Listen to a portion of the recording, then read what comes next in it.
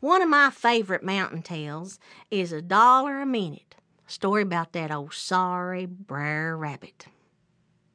Now, they wasn't nothing that the Brer Fox liked to eat better than goober peas. So one spring he set in to planting him a great old big field of nothing but goober peas. And he plowed and he planted and he watered and he fertilized till he had him the prettiest big old patch of goober peas. Now, they's just about ready to eat, and he went home that evening and he said to Miss Fox, "Miss Fox, tomorrow we's going to have goober peas to eat." And he went to bed that night and dreamed sweet dreams of goober peas. Now, unbeknownst to him, they is somebody else that had their eye on that goober pea patch. Is that sorry, low-down, good-for-nothing Brer Rabbit. And he knowed when they's ready to eat, too. And he went home that night and he said, "Miss Rabbit, get the young'uns, we's a-going for a feast." So Miss Rabbit rounded up all the little baby rabbits, and they hopped over to the field. They went all around that fence that was around that field until they found this little hole in the fence, and then they scampered through it. And they ate, and they ate, and they ate until they couldn't eat no more. And then they wobbled back to the house and fell into bed. Bright and early the next morning, the old Brer Fox got his basket and he headed off to his field. But did he get the surprise of his life? For there weren't hardly no goober peas left in that whole field. He said, "I'm a-going to catch that there varmint what ate up my goober peas." So he went all around that fence until he found that little hole in the fence. And then he devised him a plan. He went back home and he got him some rope, and he tied it to a young sapling tree that was nearby, and then he bent it way over, and he fastened it around that hole in the fences to make him a trap, and then he went back home and waited. Well, about lunchtime that next morning, that old Brer Rabbit, he began to wake up. He said, I believe there might be a few goober peas up on the left-hand side of that field. I'm going to go see." So he hopped over to the field, and he went all around that fence until he found that little hole in the fence. And he started to scamper through, and he had almost cleared it when wham! That trap was set. His head was flung up in the air. His feet was pointed up and his head was pointed down. And he was swinging to and fro and backwards and forwards. And no matter what he did, he couldn't get loose. He said, "Oh, what a mess I done made out of my life."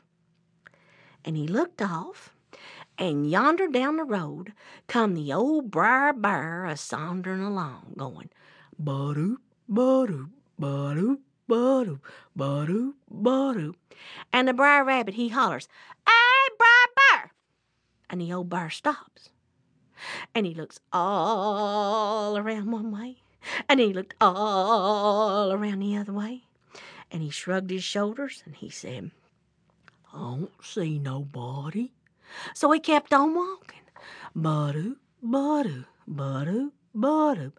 And the Brer Rabbit, he hollers again, "Hey, Brer B'ar!" And that old bear stops. And he looked all around one way, and he looked all around the other way. And he shrugged his shoulders, and he said, "I must be yearn things." So he kept on walking. Ba-doop, ba-doop, ba-doop, ba-doop, ba-doop, ba-doop. And the Brer Rabbit, he hollers again, "Hey, Brer B'ar!" This time that old bear stopped. He looked all around again, and he said, "Who said that?" And the Brer Rabbit, he says, "Brer B'ar, it's me, the Brer Rabbit up here in this tree." And the old bear looked, and way up yonder in the top of that tree was that rabbit. And he said, "Brer Rabbit, what are you doing up in that tree?"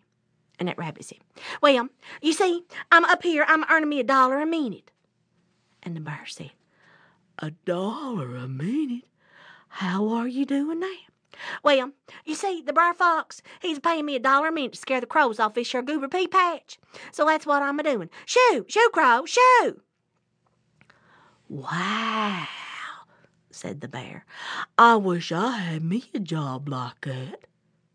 And the rabbit said, You do? Well, you know, being we and you such good friends and all, and I've been up here pretty near all day, and I am getting a little tired. I tell you what, if you was to come up here and get me down, I'd let you come up here and you could earn you $1 a minute. And the old bear said, Wow, that would be very nice. So the old bear climbed up the tree, and the weight of the bear bent the tree way over. And then he unloosened the rope, and that rabbit scampered off pell-mell.